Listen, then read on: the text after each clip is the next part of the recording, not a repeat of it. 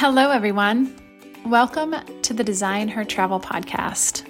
I'm your host, Kim Anderson. As an avid traveler, global nomad, and someone who considers himself a citizen of the world, I want to say welcome. I'm so glad that you're here. My hope in creating this podcast is to inspire you to take the leap of faith and to design the life of your dreams.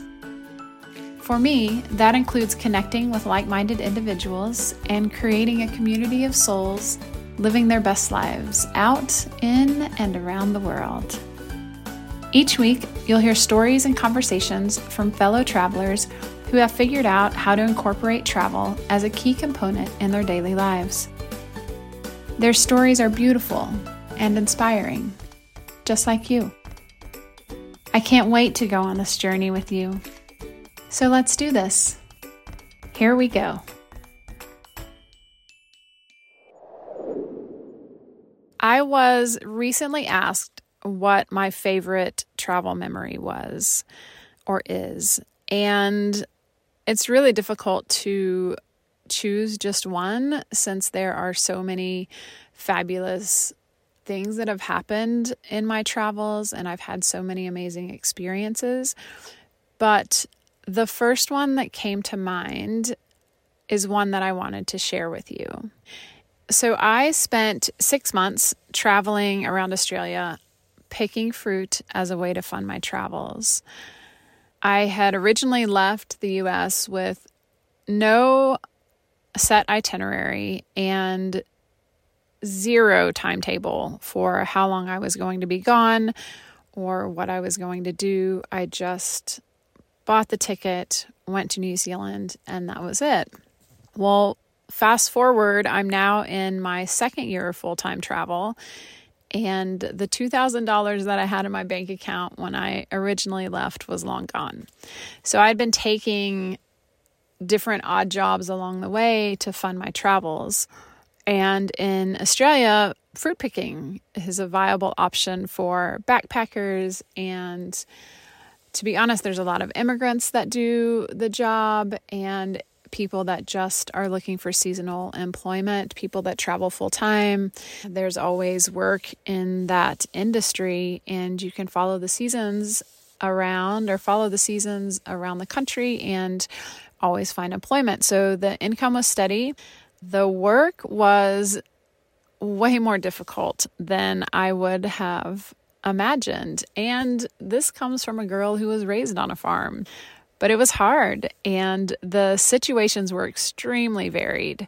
I picked strawberries and raspberries in Western Australia. I picked grapes in the Murray River in Victoria. And now it was tomato season and work was available in Queensland. So I headed north to a little town in the Whitsundays called Bowen. And it was a rustic place with sporadic public transport at the time. And the sporadic transport isn't always ideal for a solo female traveler, but I'd become used to this by now. And so I did what I had done since leaving Perth, and I stuck out my thumb and said a little prayer. I wasn't on the side of the road long before a man in a beat-up little Ford stopped and offered me a ride. We spoke for a few minutes, and I felt pretty good vibes. Felt safe, and so I got in the car. He introduced himself as Adam, and he told me that he too was in town for the harvest. He was from North Africa, Eritrea to be exact, and he told me that he lived with a group of other North African refugees in a caravan park nearby. He asked where I was going, and I told him that I was headed to a nearby campsite, and he told me that I probably wouldn't find a space there because all of them were full due to the harvest season. It was now in full swing, and the only availability in town was at his caravan park or his campsite. For those of you that aren't familiar with the Australian lingo for campsites, they are called caravan parks, and people have campers and tent sites, and a lot of the times have permanent campers that live there that you can rent for the season.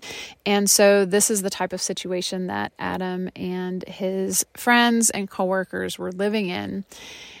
And when he told me that's the only space available, of course, I did not believe him. I was like, whatever, dude, this is not true. I'm not going to stay at your campsite. So he proceeded to take me to the one I wanted to go to. And he said, here, I'll drop you off. No worries, but I'll wait for you just in case. And come to find out, Adam was 100% right. There was zero availability for the foreseeable future. And he was gracious enough to take me around to the other campsites in town to try and find a space to pitch my tent. And each campsite, each caravan park, they had the same response. Nope, we are fully booked. And by now it was getting dark and I was beginning to get a little bit worried. I didn't know the area. I didn't really know a place that I could just pitch my tent. And even though I'd spent an hour in the car with this man as he kindly drove me around looking for a place to stay, I was still leery to go back to the caravan park with him. And I know, hearing that sentence, it's a definite, obviously, you wouldn't go back to a caravan park with someone you just caught a ride with. And so I didn't know what to expect at the caravan park. I didn't know if I should go, and I was torn, but it was beginning to feel like my only option. So I said yes. And I asked myself, wasn't this why I traveled? To meet new people and experience new things. To this point, the world had shown me that time and again, humans are inherently kind. And so I said another prayer and I agreed to go back with them. I figured I could find somewhere in the caravan park to pitch my tent, whether it was near his campsite or not. And so I know that the question was, what is my favorite travel memory? And this is what it is. Saying yes to Adam's hospitality placed me in a situation that was so foreign to me and my experience in life that my heart was burst wide open. For the next month, I lived with this group of men, all North African refugees from Sudan, Eritrea, Djibouti, and Ethiopia. They were homesick and hardworking and so genuinely kind. Some of their families had sacrificed everything to ensure that they had a better life. And some of them no longer had families because they were all lost to war. And I learned that even though they are now safe, that life wasn't necessarily easier. And I learned that when people are forced to leave their homeland, there's this longing that seems to fill an insatiable place within them. In my time at the caravan park with Adam and all of his friends, I learned the importance of community. As we sat down together each evening to enjoy our communal supper, we laughed and shared stories, and their memories of home were brought back to life, all while new ones were being created. At this time, I traveled with a Spanish guitar, and still to this day, when I hear one played, I see the joy and remembrance and bliss on Adam's face. He would play it in a way that I had never heard, and the sound would transport him home. That sound became one of the soundtracks to my life. It reminds me to say yes to opportunities and to trust in the beauty and kindness of the human spirit.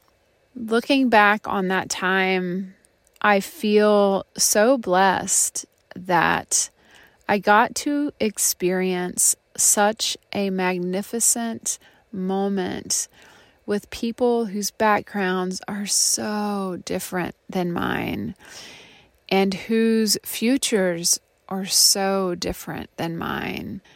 I learned so much about humanity and kindness, and I learned to trust myself in situations where sometimes it's scary. And looking back, if I were in this situation, would I immediately trust Adam from the start? Probably not. But I'm really glad that the opportunity presented itself that allowed me to learn to trust. And all of those lessons and all of that beauty that I experienced in that time is what makes it one of my favorite travel memories. Thank you so much for showing up and listening to this episode. I know that there are so many things in life that you could be doing right now, and so it means a lot to me that you're here. There are so many more episodes coming your way, so if you enjoyed the show, please take a moment to review and follow us on Apple or Spotify or wherever you get your podcasts. And if you know someone who might like to hear it, please share. Those little acts of kindness mean a lot and help more than you know.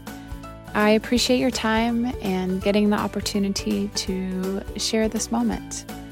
I'd love to hear more from you. I'd love to connect, so reach out on social. You can find me on Instagram at Seafaring Wanderer. That's SeafaringWanderer.